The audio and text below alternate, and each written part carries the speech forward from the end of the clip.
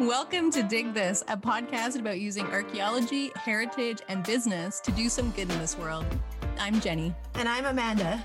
Join us and a guest or two as we reevaluate and decolonize our work, our relationships, and our values.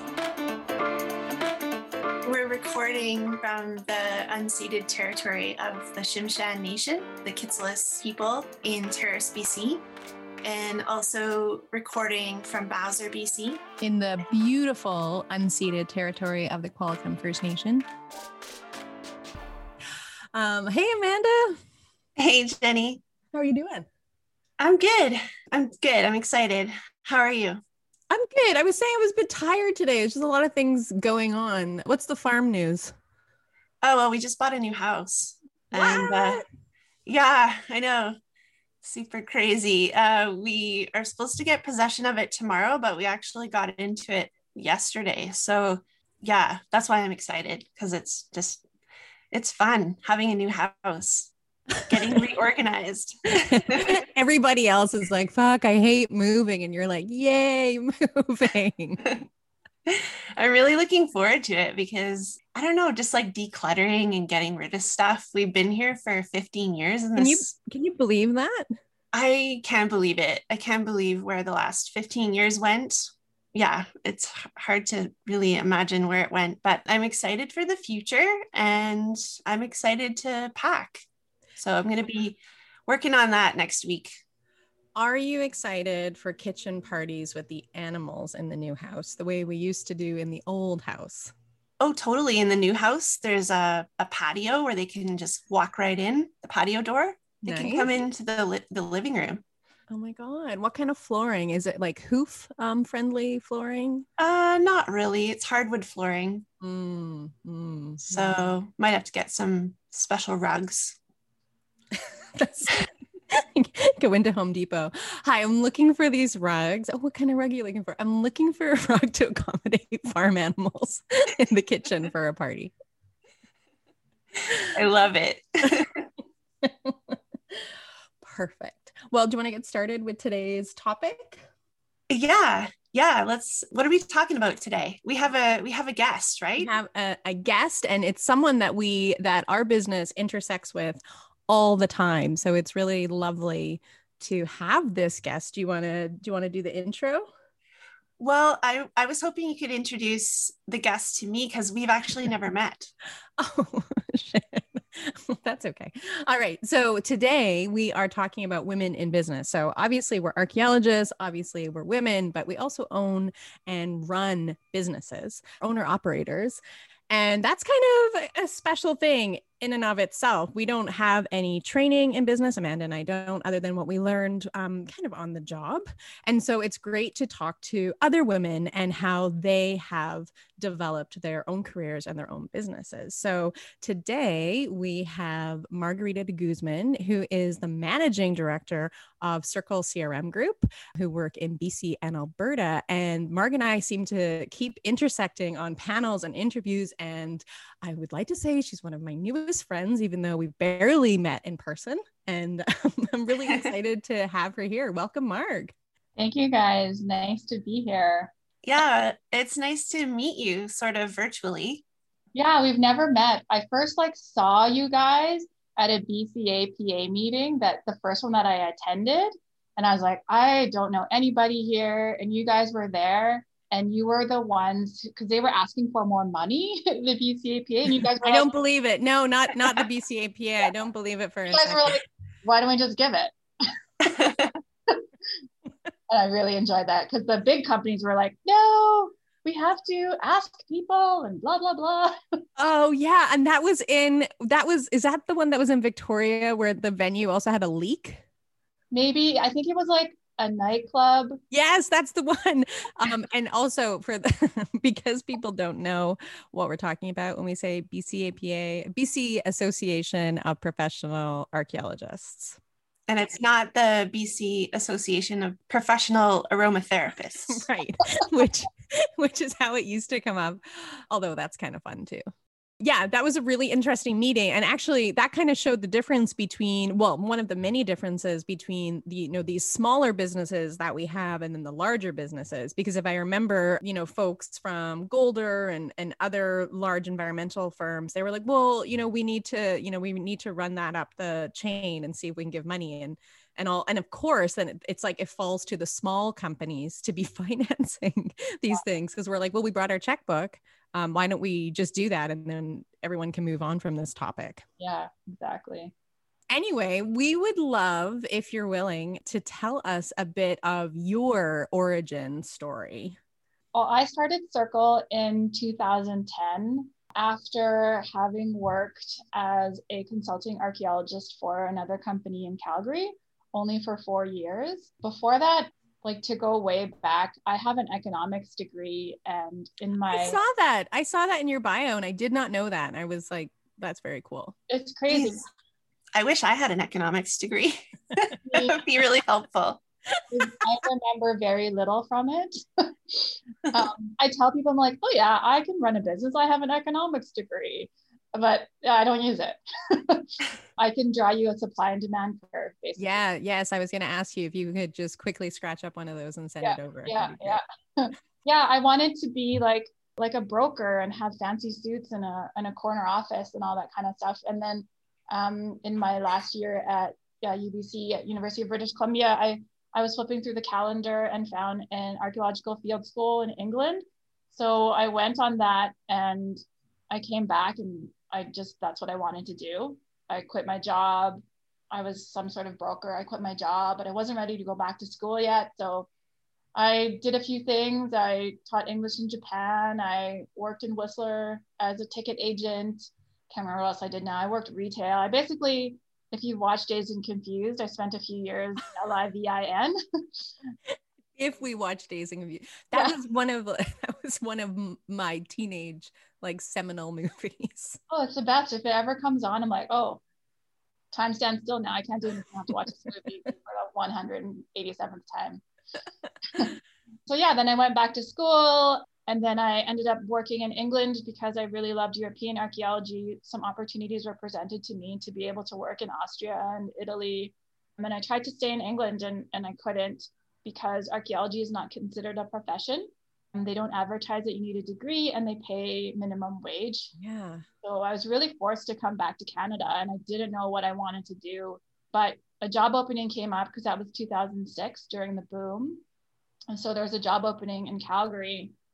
I had to take it. I was unemployed and broke. And so I took that job, stayed for 4 years, and needed a different direction where I could make my own potential, basically. So I saw 2 other former co-workers start companies, and I thought if they could do it, I could do it way better. So that was like the leap from employee to employer. Yeah.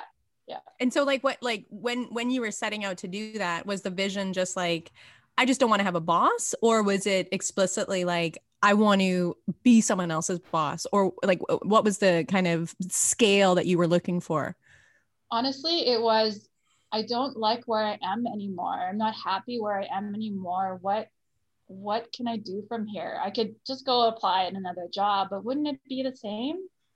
So I've done sales and marketing, and I have an economics degree. So I kind of just thought I'd give it a shot, with the whole idea that it wasn't necessarily permanent. If I failed, at least I tried. I just wanted to see what else was out there.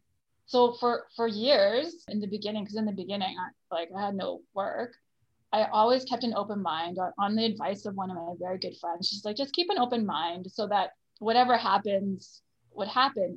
If we grew, that's great. If we didn't, then I knew I was employable and could go somewhere else, but I wanted to give it a shot. And then as I was doing it, I was like, okay, we need to double revenue. We need to grow. And then all of these new goals keep coming every year. So yeah, at first it was like, I need a job and I don't know who I want to work for, so I'm going to work for myself. That's awesome. So what was do you have, because Amanda and I were talking about our first projects, like as Clianza, and we started in 2009. So very similar trajectory, like 2009. And so roughly the same lifespan. And so we talk about kind of the growth of the company with certain projects as milestones because they had helped us like level up. And do you have any kind of projects that stand out as like a first project or like a project that really pushed you to the next level or anything like that? I used to work at Bison, and their niche is small scale oil and gas. So that's where my niche was. Like when I started, I cold called hundreds of people and I just set up a bunch of meetings. And then my first job was like a well pad in Southeast Alberta. And it was interesting because I was in BC at the time. I was in Williams Lake or 100 Mile House because I took on a job as an assistant with Altamira because I didn't have any work. So I went and worked as an assistant with my friend, and I got the call out there. But at the same time, my friend's father had passed away. So I was planning to drive to Vancouver. So I got the call. We drove to the border and my boyfriend, Joe, met me there. Then we drove to Vancouver, went to a funeral, then drove to Medicine Hat so we could do this impact assessment the next day. Because I was like, we just got to do this project. And so that was my first client, and they gave us projects every year, like a few well sites here and there. But it was really the work with Altamira that really allowed us our rapid growth, because the owner of that company wanted to sell. It took a bit of a process. Kristen, who is one of my right hands here now, she was working at Altamira. We initially were going to acquire that business together, but it just sort of worked out better for Circle to acquire that business. And with that growth, we went from me and some subcontractors to 20 employees pretty much right away. Wow. So that was really that's rapid growth. Yeah. I was like, whoa, what do I do? And I look back and I think how I used to go in the field and did my 10, 11, 12-hour days, and I would look at the clock like, it's only 10 p.m. I could still work for 2 more hours. And I would do that on the daily. And yeah, it's crazy. I remember when Cleanza started out, and I wasn't able to get paid for the first couple of years, like just kind of working to keep the company going. Was it the same for you? Or you kind of working for free, or did you immediately start drawing a wage? Oh man, no. Before I made it official, I went to the bank and I got a line of credit to sustain me for 6 months. And so I started, I think it was in June 2010. And I pretty much started working for Altamira right away, like in July. I was like, I have no work. Can I get some part-time work? And then I also worked for Elections Canada, which was like $7 an hour. I just did what I could to pay the bills basically. And I chatted with Jode, who was working on his master's and also working part-time. We're like, can we pay the bills while I try to grow this? I would have worked anywhere, to be honest. I don't think I really started taking good pay work. I remember always telling my friends, it's broke January, broke February, turn into broke March. Yeah, probably not till Altamira days where I was like, no, I need to be able to pay my mortgage here without eating peanut butter every day. I mean, there's nothing wrong with peanut butter, but I know what you mean. Yeah, I had it for breakfast. when we think back to the early days, we always talk about, a lot of it was done from Amanda's living room. We all just kind of bunked together in our jammies. We would be working the same thing late at night. This was pre-kids. I had a couple dazed husbands and boyfriends in tow who were like, what is happening? And Amanda's house always had a bunch of us just kind of living there. There was always boxes of wine on the counter. I love it. And I was living on fried egg sandwiches, I think, for every meal at that point. and we relied on you to make your amazing guacamole. Oh, and I would always be making guacamole when we came home from the field, and we would all be taking turns feeding the farm animals and just digging out trucks, and it was just a hot mess. in those early days, but it was super fun, right? But it wasn't all fun, because one of the things that we've talked about in a previous episode is we also had like some serious hurdles put in front of us. And the example that we were using is like going to the bank and asking for increases in our credit line and asking for a credit line. And we were just getting turned down. And then when we were having kids, the bank manager was asking about our plans, if we were going to have any more kids, because that would limit our ability to work. Wow. Yeah, true story. Did you have any experiences of basically like, well, financial institutions, other organizations kind of not seeing the vision that you could see? Yes, I hate banks. Yeah, same. They're the pits. Yeah, and what's interesting is my sister has worked for TD Canada Trust since she was 18 years old. That's the only place she's worked her whole life, and Wow. I could not get a loan from them. The line of credit that I got to sustain me in the very beginning was a personal line of credit, really just based on my income over the last few years at Bison. But when we were looking into acquiring Altamira, the biggest issue Kristen and I had was like, where are we going to get this money? We need at least a little bit. So we went to Alberta Women's Entrepreneurs, I think that's what it's called, AWE, and they were sort of willing to help us. Like, we built a business plan. They wanted a 2-year like cash flow projection. And of course we were just like, I don't know, just numbers in a spreadsheet. And it wasn't until I got introduced to BDC, and BDC was like, I love them. I can just call them up and say I need money, and they're like, okay. But the big banks won't help. Like with the acquisition, I had to go to BDC, and so I go to them for everything. And my sister's advice is that A, as an entrepreneur, there's no security or very limited security, and then B, as an archaeologist who's an entrepreneur, like that's even worse. Like I was like, I want a private banker. She's like, you can't have one. I'm like, why not? Because you're an archaeologist and we don't consider you a profession. Well, I mean, that is captured too, like in the WorkSafe BC tariffs or whatever. We're grouped together with astronomers and psychics. Hey, I'm not bashing astronomers or psychics, but I don't necessarily think we're in the same working group. Yeah, absolutely. Yeah, but BDC was really great. I remember the year after we acquired Altamira, the field season was starting up, and I was like, I can't cover payroll. They're like, oh, well, how about a cash injection loan? And I got it like the next day. Oh my God. They've been really great to me, but the big banks, I won't even ask them anymore because I don't even want to go through it. Yeah, we need to reach out to the BDC, Jenny. Well, I mean, I thought we had previously. I know that you had a connection there. And what does BDC stand for again? The Business Development Bank of Canada, I think. Yeah. And they love small businesses as far as my experience goes. Yeah. Well, yeah, we have applied there before, but we were having a bad year. So our books didn't look very good. And they just said, sorry, try again some other time when your books look better. Maybe it's a different group of people here in Terrace than the BDC in Alberta. That cash injection loan got finalized. I think I was in the Philippines on holiday, and they made that happen.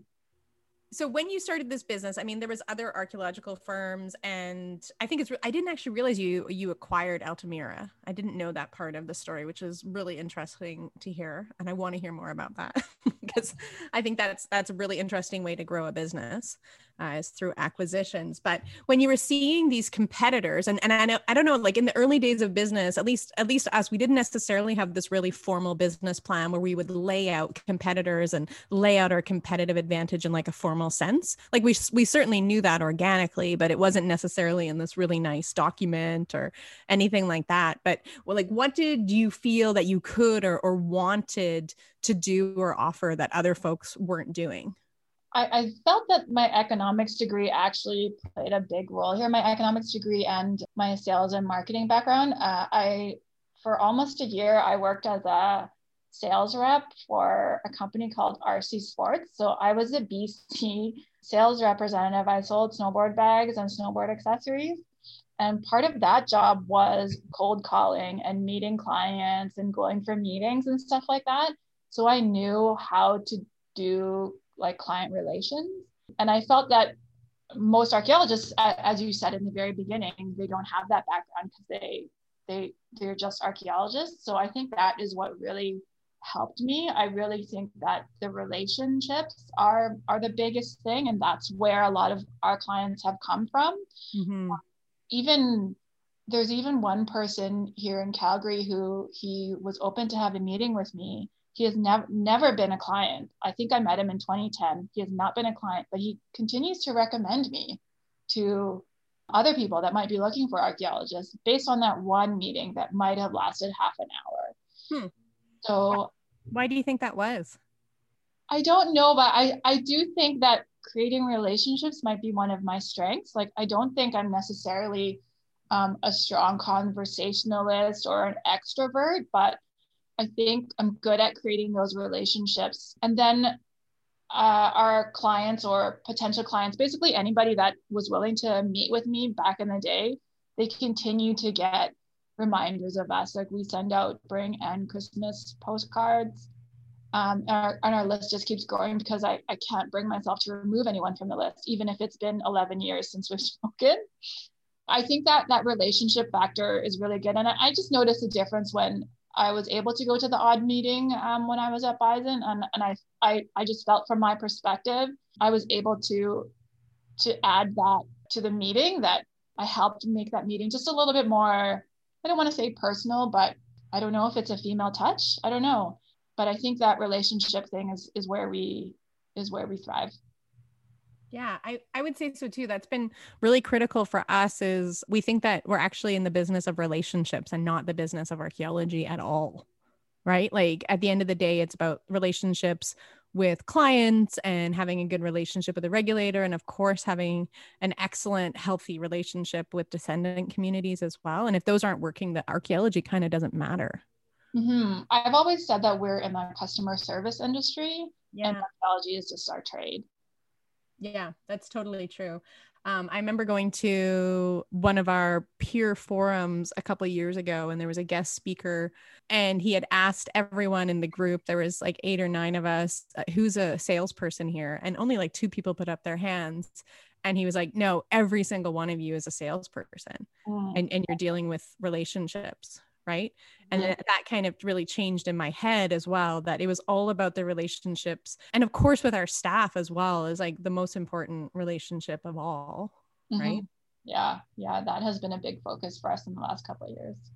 Yeah. You guys seem to have like a really great culture at Circle. I mean, if social media tells me anything, is that you guys are having a blast over there. Yeah, I really believe in having fun, because otherwise, what's the point, right? Absolutely. But, you know, it's kind of like the first thing that goes at the door when, you know, you're trying to make payroll or, you know, get things in on deadline. And I think that's a mistake that we've made. And I don't just mean in business. I mean, like in life, like not always prioritizing fun. Yeah, for sure. What are you talking about, Jenny? We've always been having fun. I'm always laughing. I mean, if that's any indicator, right? I'm probably just lacking oxygen or something and getting delirious. Come on, farm animals in the living room. I know wine. It's interesting because as we've been doing and Mark, you and I talked about this really briefly, but as Amanda and I have been redoing our strategic plan and our vision for the company, that's something that's really, it seems to be kind of coming to the forefront, is this like more fun approach. It's not worded as that, but just to be enjoying ourselves more. And we talk about it in different language, like having the work-life balance or, you know, things like that. But it's definitely something that we're reprioritizing it, and it already feels really good. Yeah, that's great. Yeah, we actually just did this recently. We had a 2-day strategic planning session, and we rewrote our True North and our core values and what our culture represents, and having fun was part of that. But what we said was that having fun means we enjoy what we do, and we consistently, not always, because it's hard sometimes, but we consistently have a positive attitude. And that really just, like, you know, when you're in the muskeg and it's hailing and you're not finding a site, you haven't found one for days maybe, and like you just, and the mosquitoes are sucking you dry. Yeah, helicopter's not coming back. Yeah, all of that stuff. So if we continue to remember, the positive attitude, then that will just help us to not dive deep into the negativity, and that will just make everything better. Yeah, it's so true. So as a woman in business, so are you the sole owner of the company, or how does that work? Yeah, it's just me. And so do you think there's any difference between like you owning the business as a woman versus, a man owning the business, or like having a mixed model, or, is there a difference at all between a woman running a business and not? All of my bosses have been men. So I see a difference, whether or not it's just my experiences or if it's something we could apply as a rule. I know for me, I really had to learn to take my emotions out of my business and decision making. And I think that's a big difference, because men are in general less emotional. Do you think so? The ones that I have worked with, yes. I agree with Margarita. Yeah, I always think that men have the same level of emotion. They're just not allowed to show it. Well, yeah, maybe that's the difference, that they're able to not show it. But I do remember, like, I don't know when it changed, but I really had to work on, like, if there was perhaps a disagreement on the way things should be done, or because Jode, who's my common law partner, he's not an owner, but obviously as my life partner, he is involved, or I go to him for advice a lot. And sometimes we'll disagree and then it will turn into a disagreement. And I've had to learn, like, okay, this isn't a personal attack on how I make decisions or anything like that. Whereas men, I find if they were having that discussion together, they could just keep talking about it for hours and hours and hours, and nobody would want to cry. Whereas I would want to cry. I'm like, it's too heavy. Yeah. So would you say then there was a point where like a tangible point where you had to make that decision and like change yourself? Yeah, I did. And for the good, because my emotions, because like I care a lot about the staff, and I'm kind of going through that right now, because one thing we give them all is flexibility. If you want a day off to attend an important event in your life, like, at past jobs, you can only take a day off if it was your wedding, or, your immediate family, an immediate family member had passed away. But like, what if it was, not defined that way, but was still important to you? So we give that flexibility. And the more our staff grows, I'm like, this is getting harder and harder to plan around. Like, how do I deal with this? Because I care so much. And if people are, I don't know, whatever they might be going on in their lives, I care a lot, but I have to remember that, while we do have to care and help them out, there are business decisions that need to be made. And we have to think about how it impacts the greater team and the greater goal. Whereas before it was like, okay, yeah, I understand. I'll take over. I'll come in the field just for one day and come back. Like, yeah, I see how it impacts my decisions. I have to remove my emotions more out of it. I feel like Amanda and I had a similar, I don't know if we call it an epiphany or a realignment or a resetting, where we felt like we were prioritizing everybody else except for ourselves, and we were left kind of holding it at the end of the day in order for everyone else to be happy, and we were exhausted. And I actually don't even think it was it wasn't a good business model at all either. Like, it just wasn't working. And that's not to say that we should suddenly change and don't care about our staff anymore. That's not it at all. But do you remember this, Amanda? We were kind of like, this is it. We are like focusing on ourselves and the business as well as staff. Yeah, we had to reprioritize what our priorities were. And that, yeah, I mean, ultimately we look out for everyone, but at the end of the day, our staff don't always look out for us. And so we realized that we had to really prioritize ourselves. A few years ago, we have a person here who I designated our culture champion. So people go to her if they have issues and stuff. And one time I was in the field and I can't remember where I was going, but I backed the truck into a pole and the whole back windshield smashed. And I was like, what? And I get out of the truck and that pole, there was nothing around it for at least 50 meters. And I tell everyone this story because Brooke was like, okay, who's taking care of you? And I'm like, nobody. Because when we did like the investigation, you know, and you ask all those whys, like, why did this happen? And I was like, well, because Marg is overloaded and like is doing too much. Like, how do you back into a pole that has nothing around it for 50 meters? Right? So yeah, it's like you said, it's not like you don't care, but you have to remember that you matter too. Yeah, definitely. And also what you're saying about like I'm sitting here gazing out the window thinking about this, what you're saying about like changing with the emotions. I feel like I'm not sure that that's something that we've necessarily done. And I don't know if it's different because there's two of us. I feel like historically, maybe we started that way, but I can say for myself, I've always been an emotional person, which is like a strength and a weakness. It means that people know exactly what I'm feeling because I have no filter at all, which is good and bad. That's not a one size fits all. But I find that because Amanda and I have such complementary personalities, that the other one would kind of end up balancing it out. So for example, if Amanda felt emotion, I'm just using Amanda, I'm just going to use you as an example from my choices of all my I'm never emotional.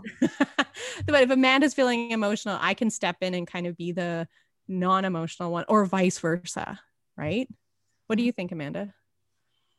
Yeah, well, as Margarita's talking, I'm thinking, oh geez, like I feel so, I don't know, just so lucky to have a partner because we do bounce things off each other and we do help balance each other out.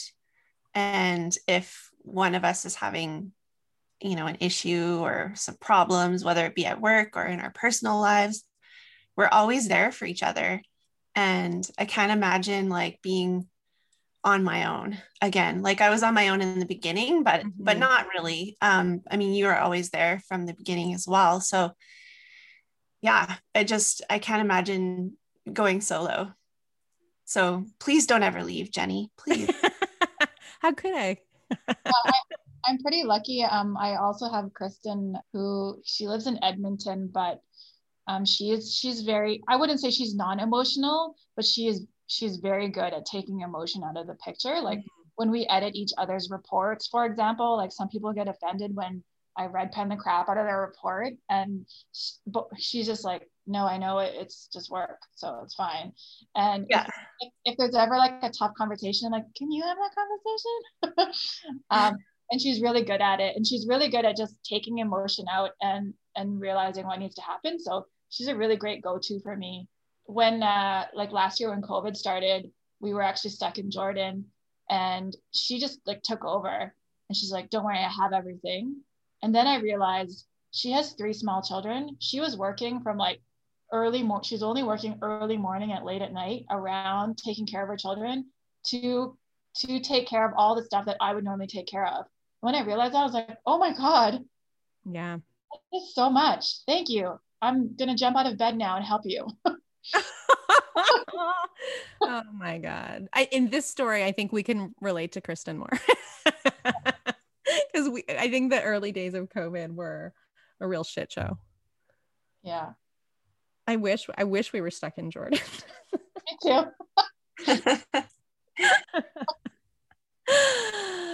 Oh my gosh. What else did we want to cover? Well, I like we're talking about emotions at work. I like this topic. Yeah, good one.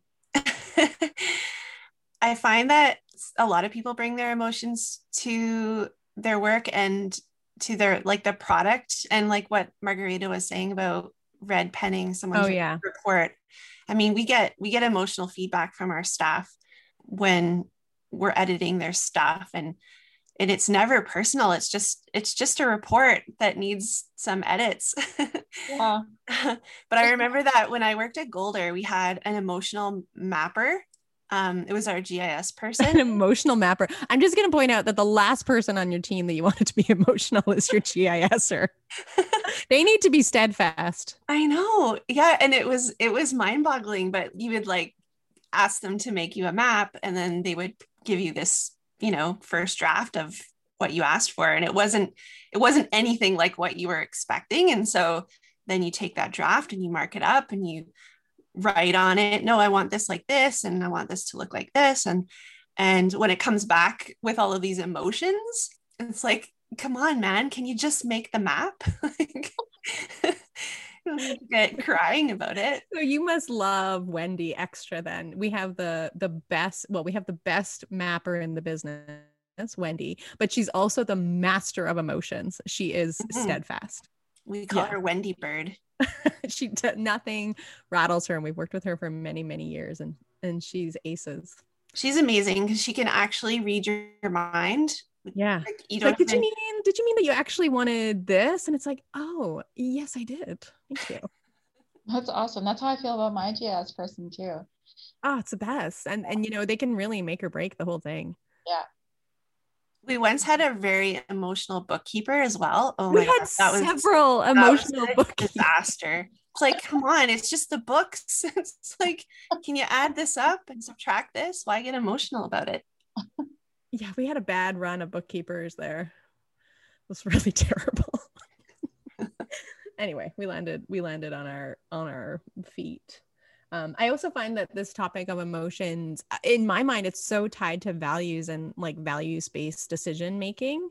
And so it's interesting, Mark, to hear you talk about like doing your strategic planning session and talking about core values, because I feel like at Clienza, and this is maybe true for you too, and I'd be interested in hearing about it, is we were talking about like being values led before we understood that that was like a technique used in strategic planning.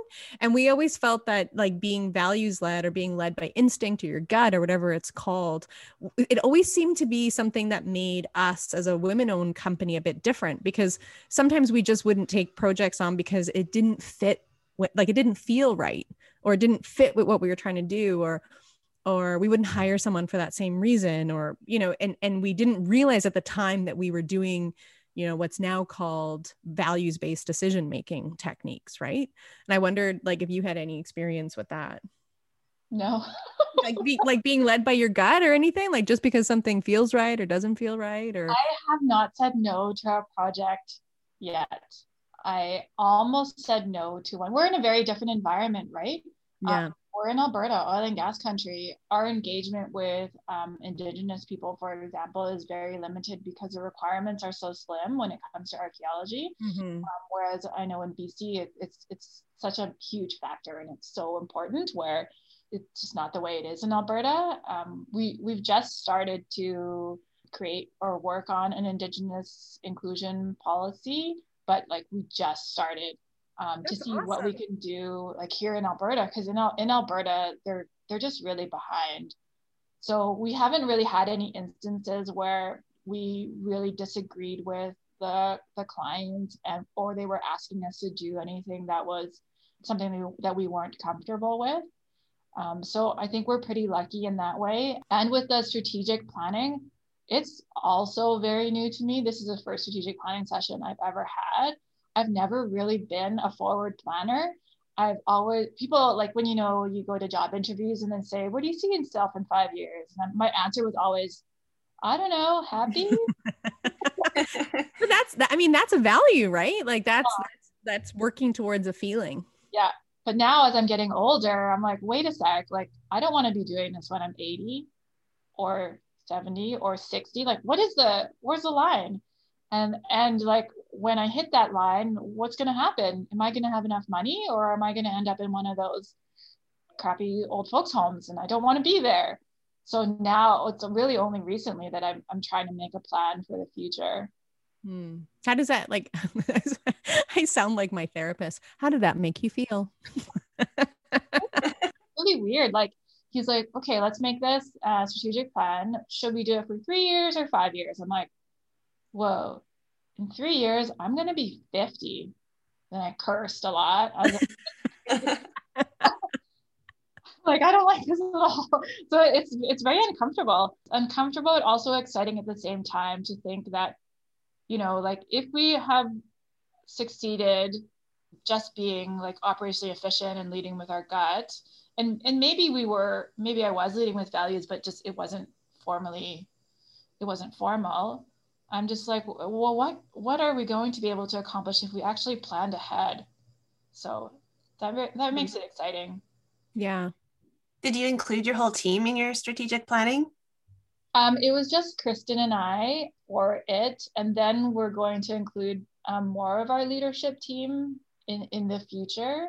One of my issues is that, you know, I started as a group of one, like it's Circle CRM group. It's a group of one, and I was a group of one plus a couple of subcontractors. And then when we took on Altamira, like we just kept growing, but I was still the only leader.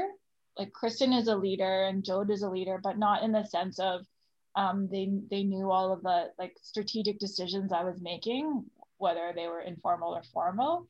So that's something that we're working on right now, is to involve more of our senior staff in what happens like at the top. Yeah, we found it was good when it was shared about. We were commenting recently that we particularly love our leadership team right now. We feel it's so strong, and we're excited for kind of what the future holds because of that too. I think, yeah, having more than one person kind of steering the ship, I think we think it's a great model because it means there's, you know, people to bounce things off. And sure, yeah, it was really great to have Kristen in that session. Because I'm in some business groups, so I've been exposed to these kinds of thoughts and things I should be doing for a couple of years, but it was very new to Kristen. So it was really great to just get her perspective. It's interesting when you bring in other senior staff to the table, because there's only so much that you can think of, right? And your thoughts are coming from the village that you were a part of. So yeah, it's great to really expand that leadership team. Yeah, we also found that we had a hard time getting buy-in on our strategic plan when the one time that Jenny and I did a planning session by ourselves. It was just the two of us. Prior to that, we had always included our leadership team, and then yeah, we found it was hard to get everybody on the same page with where we were going. Mm-hmm. And so we're actually redoing our strategic plan right now, and we're including not everybody, but we opened it up to everybody and then just have a handful of people that wanted to participate because not everybody was into it. So yeah, and we got some really good perspectives from the different people that are helping to roll that out. So yeah, I think inclusion is really important. Mm-hmm. It's exciting. We were talking earlier about, you know, different things that we would do differently now, right? So we were talking, for example, about how we were really employee led, like to a fault in the beginning, and had to realign ourselves, not only with each other, but with the health of the business. And then ultimately everyone does well from that, right? So it's still a way of helping staff by focusing on the health of the business and ourselves. Like, did you have any mistakes that you felt you made that you learned from, or any kind of lessons learned in taking this business over a decade from, you know, a one person group, a group of one, to a group of, you know, more than 20? Like in the beginning, like I'm sure we're very similar. You know, you go out and you just work and work and work and work. And there's just that like really strong work ethic. And a lot of younger kids growing up, I want to say it's not that they don't have the same work ethic, but I think they have a stronger ethic when it comes to like work-life balance. Mm-hmm. Having appropriate days off, and why are you working so much? But I think it was in the fall of 2018, we lost a couple of really key staff. And that's when we started to focus on people, because I was seeing that there was turnover that I didn't enjoy. You know, you don't want to train and retrain staff constantly. And there's a shortage of senior archaeologists. I don't know about BC, but in Alberta, it's the same. It's the pit. Oh man, yeah.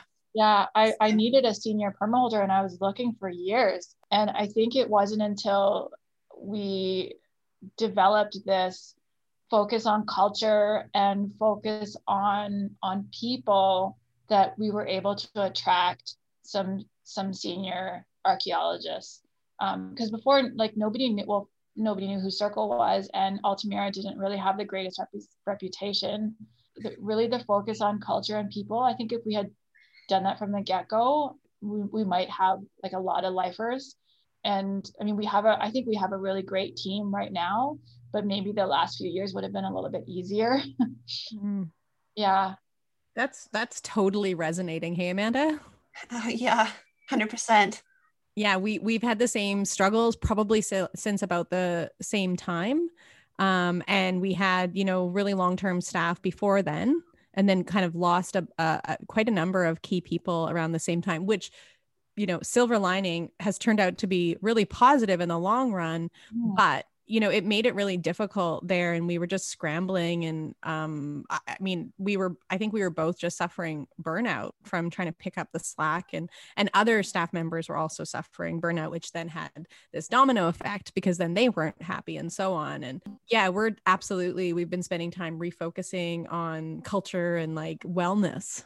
Not like in the self-help sense, but like, are people happy? And if they're not, why not? Yeah, absolutely. Yeah, it makes such a big difference, because you don't realize, like, for the people that had left, we didn't realize how bad it was until they actually left. Yeah. And you tell them that, oh, my door is always open, you can always come to me, but totally. And they never did, right? Oh no, they don't. We had the same thing, and we were always saying our doors open, talk to us. And then we would get this like cold email being like, here's my 2 weeks notice. Yeah. And we were like, oh, like that hurts so much, because we were always so sincere about being accessible. Well, it sometimes happens like right after a review with an employee, and the review is very positive, and they spill their guts out to you. And then, but at no point during the review, they mention they're unhappy. Oh, that's interesting. Hey? Yeah. And that's why we instituted the Culture Champion, because not everyone is comfortable coming to me. The people that are comfortable coming to me are people that I've spent time in the field with, right? You're in the truck with them all the time. You spend a lot of time with them. So they get to know you on a peer-to-peer level. But for a lot of people that have come after that, I'm just their boss. So they're not entirely comfortable to come to me when they have concerns. So Brooke has been really good at being that go-between. Yeah, I think that is key, is like having someone other than the owners for folks to go to. We also recently started like a HR hotline. Oh, nice. I work with an external HR company. I'm part of WPO, and the owner is in my group. And yeah, she's like, we can have this hotline. Nobody will know who called. We'll just let you know how many calls you get, and if there's anything that we feel you need to address. So yeah, if for some reason they're not comfortable going to anybody, then they can call that number. Oh, that's an awesome idea. We have been talking for years about having external HR. We always kept it in-house. I think it was one of those important but not urgent things that we just kind of kept putting on the back burner, and we're like, oh, we'll deal with it, even though HR takes the most amount of time. And so finally this past year, we have external HR, and her name's Sophia, and she has been amazing. Shout out Sophia. So yeah, like total game changer. Yeah, I think. Yeah, I agree. And we use a company called Elevated HR. So I'll just give a shout out to Michelle Berg out there. They also do like leadership courses. So we have some of our like mid-level managers, like perma holders or supervisors, doing this Essentials for Leadership course. And it's really making a difference, I think, for them. And then in the winter, we'll roll out to more staff as they have more time. And she's like forward thinking. She's not just like, okay, I'll do whatever you need, but she'll be like, I think you need this, and I'm recognizing this. She was actually the first one to say, Margarita, I think that your core values might need some adjustment, because I'm not seeing it in your staff. Oh, really? Like, oh. Yeah, that's something that we had kind of discovered as well, kind of third party. Hey, Amanda? Yeah, I mean, we've always had like our staff tell us that they're attracted to Clianza because of our company culture, but we've never really focused on it. So this year we're making more of an effort. Well, that's pretty cool. If you've never focused on it, like imagine what it will be. Guys, the limit. Or sometimes like Amanda and I are having those key conversations, and then, but they're happening in the evening while we're cooking dinner and kids are running around, and we realize that we need to be like folding the staff more into those conversations so that they're realizing that this is like it's flowing all the time, like we're always thinking about it, but not formalizing it, not always touching it, right? And so I think that's where staff felt the disconnect was. They're like, well, we're not seeing this culture in action, we're not seeing these values in action, even though they were always in action, but like behind the scenes, because I think Amanda and I were taking them for granted, right? Because we're just trying to live them. Yeah, as our team grew too, so because we have our BC team and Alberta team, and I was leading the Alberta team, and someone else, Jode, was leading the BC team, and we're very different people, and we noticed that that the culture represented itself differently because you had these two different leaders across two different provinces, and we had to figure out a way to get it all aligned, and that was a difficult thing, because it's easy to just write it down, like, okay, now go live it. And didn't work. I'm curious, do you guys have your company culture written out? Like, is it something that you've written down? Yeah, well, I created a new employee manual a couple of years ago. It was almost a carbon copy of this other culture manual that someone had. I'm part of an entrepreneur organization, and they had a people day. They're like, this is my manual, you can copy it. And so I did. But just yesterday, we just released our staff newsletter. And in that, we defined 5 points that define our culture, how we behave and show up. And that was probably the first time we really wrote it down. Like, it was kind of put into this manual before, like, this is what we do differently, this is what we expect of you. But we felt like people weren't really reading it because it was like, there's lots of pages. Mm-hmm. So yeah, just yesterday they've seen it, and I've shared it with a few of our consultants. So they're like, yeah, this looks good. This aligns with what we see. Yeah. That's awesome. Yeah, I've been learning more and more about company culture, and I learned recently that Netflix has theirs available publicly, and it's in a PowerPoint slide deck.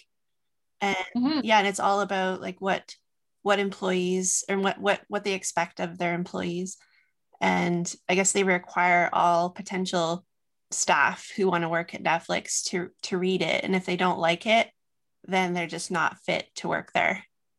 Yeah. And that was interesting for me to learn. It's like, well, if people don't like it, then they're not a fit, and they'll totally. I'm like, really? That was a hard thing for us to learn too. But I think Amanda was the first one who had said it, and I was like, of course, that's so obvious. But we hadn't talked about it like that, and they were like, yeah, that's just, if we're not a good fit for someone and they're not a good fit for us, that's fine. It's better to know it now, right? Yeah.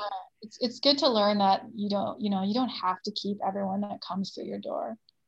Keep the good ones. Totally. And we really do have such a good team right now. It seems like you do too. We're getting all sorts of cues that we need to start asking some last questions, or I think Grace and Kelly's heads will explode.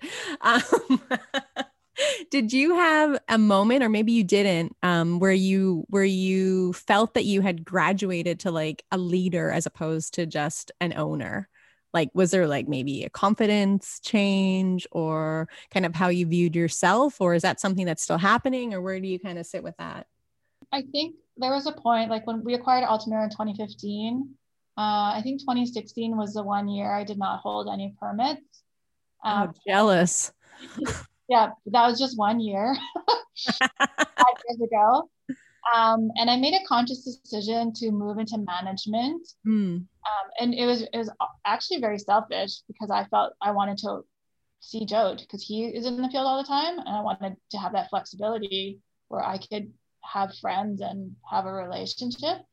But really, when I moved to management, I felt like a leader. But in the last couple of years, ever since I joined EO, I've really learned about yeah, how I need to be showing up for people. And I just delegate a lot better. And now I'm thinking about like everything I can delegate and what everyone should be doing. And yeah, it's really in the last couple of years when I'm not in the field, really. Yeah, I love that. It's kind of paradoxical, but it's like stepping away to be a better leader. It has to happen a lot of the time. And that's something I think Amanda and I have been trying desperately to do, but we're like Velcro, everything sticks to it. Oh, it's so hard. Would you say there's anything that you would tell other women who are listening to this about what makes, like, why is it worth it to run your own business? Is it worth it? Would you do it all over again? Yeah, absolutely. I feel like there's something about creating your own potential and doing things the way you want to do it. Like I would say in Alberta, we're really the only ones that have like a social media platform. And I just enjoy that stuff personally. Being able to care for my staff the way we do and having the culture the way we do, like I like being able to make that decision. And I think, right, as women, like in general, a lot of women lack the confidence to make decisions and like roll with their own ideas and act from their own ideas. And I think as women, if we show other women that they can do it, like the possibilities then become endless. You know, I think there's just so much more potential if you do it for yourself. Totally. And I find that being an owner of Kleanza and being one of the faces of Kleanza, it's one of my proudest accomplishments. I'm really proud to talk about it. Mm-hmm. You're really good at it too. So amazing. All I do is talk. And we know that there's other, women business owners out there. And we also know that there's other women who are maybe thinking about starting their own business or their own consulting company or, taking heritage in a new direction. And if folks are listening and want to talk about that, we would love to hear about it. I also feel like we're still, all three of us probably are still learning at business. And I love pro tips from other people if they have them. Absolutely. Yeah. Yeah. I've learned so much every year. Yeah. My final question, if I could throw it out there, is what's next for you and Circle? Like what's going to happen? We're going to take over Western Canada. Yeah, you are. I do want to see more growth. I feel like I'm kind of at my cap as far as my ability and mental health goes, which is why we're really doing a lot of this strategic planning. So I'm really interested to see growing the leadership team and seeing how we can grow outside of what we do right now. We're taking on, we're doing research projects. I recently watched a live Q&A with Magic Johnson. Oh yeah. One quote really resonated with me. He said, we can do well and do good at the same time. Yes. So I was like, yeah, like this, we're not doing this. We're archaeologists. We didn't do this for the money. What? What do you mean? So, and we do a lot of forestry. So like we're looking into like other archaeological projects that we can do that we can fund through research dollars. And awesome. Yeah, I'd like to do more. Like we did a public program in the Caribbean years ago. I would love to do that again in the winter and give our staff exposure to archaeology around the world. Absolutely. It sounds like we are all, like we three are all talking about really similar things. And I think we need to keep this going. Yeah. I've learned a ton, even just in these few interactions that we've had, Marg. And I'm constantly I'm so excited to hear that there's other firms, I think, setting out to do very similar things, and that it's a real sea change. And I've just loved like talking with you every time that we interact, and can't wait to like clink a glass with you in person. Yeah, absolutely. And you got to come back. You got to come back on the pod. I'd love to. I'm supposed to do this one day too. It's part of my strategic plan. Yeah, and then we'll come support you. Yeah, it'd be great. Because women have to lift each other up. It can't be this, it can't be this infighting. That's the stereotype of women in business. It's just not the way forward. Absolutely. Whenever I do anything like this, I tell people how I saw Michelle Obama a few years ago when she came. She can do no wrong. Yeah, and someone asked her, when do you think there will be a female president? And she said, there will be a female president when women are ready for a female president. Mm-hmm. Women need to allow each other to fail up. And I constantly remember that, like, women need to support each other. Yeah. Instead of fight each other. Wow. We should wrap it up here. Hey, Amanda, anything else you want to add? It was really nice getting to know you a little bit, Margarita. Like Jenny said, it'd be nice to get together and clink a glass or two when we can. Yeah, absolutely. I can't wait. I see an opportunity for women leaders in Western Canada in archaeology, having our own little group where we get together and do a bit of a corporate retreat every year. That sounds amazing. I know. I just made it up. Let's do it. Great. Do it. Okay, well, I think we'll wrap it up there. Thank you so much, Marg. Really appreciate you coming on. Thank you, guys. Hey, folks, thanks for listening to this episode of Dig This. If you have any questions or there's something you'd like us to dig into, reach out online. You can find and follow us on Instagram and Facebook at Dig This Pod. If you dig us, leave us a review and tune in next week for a new episode.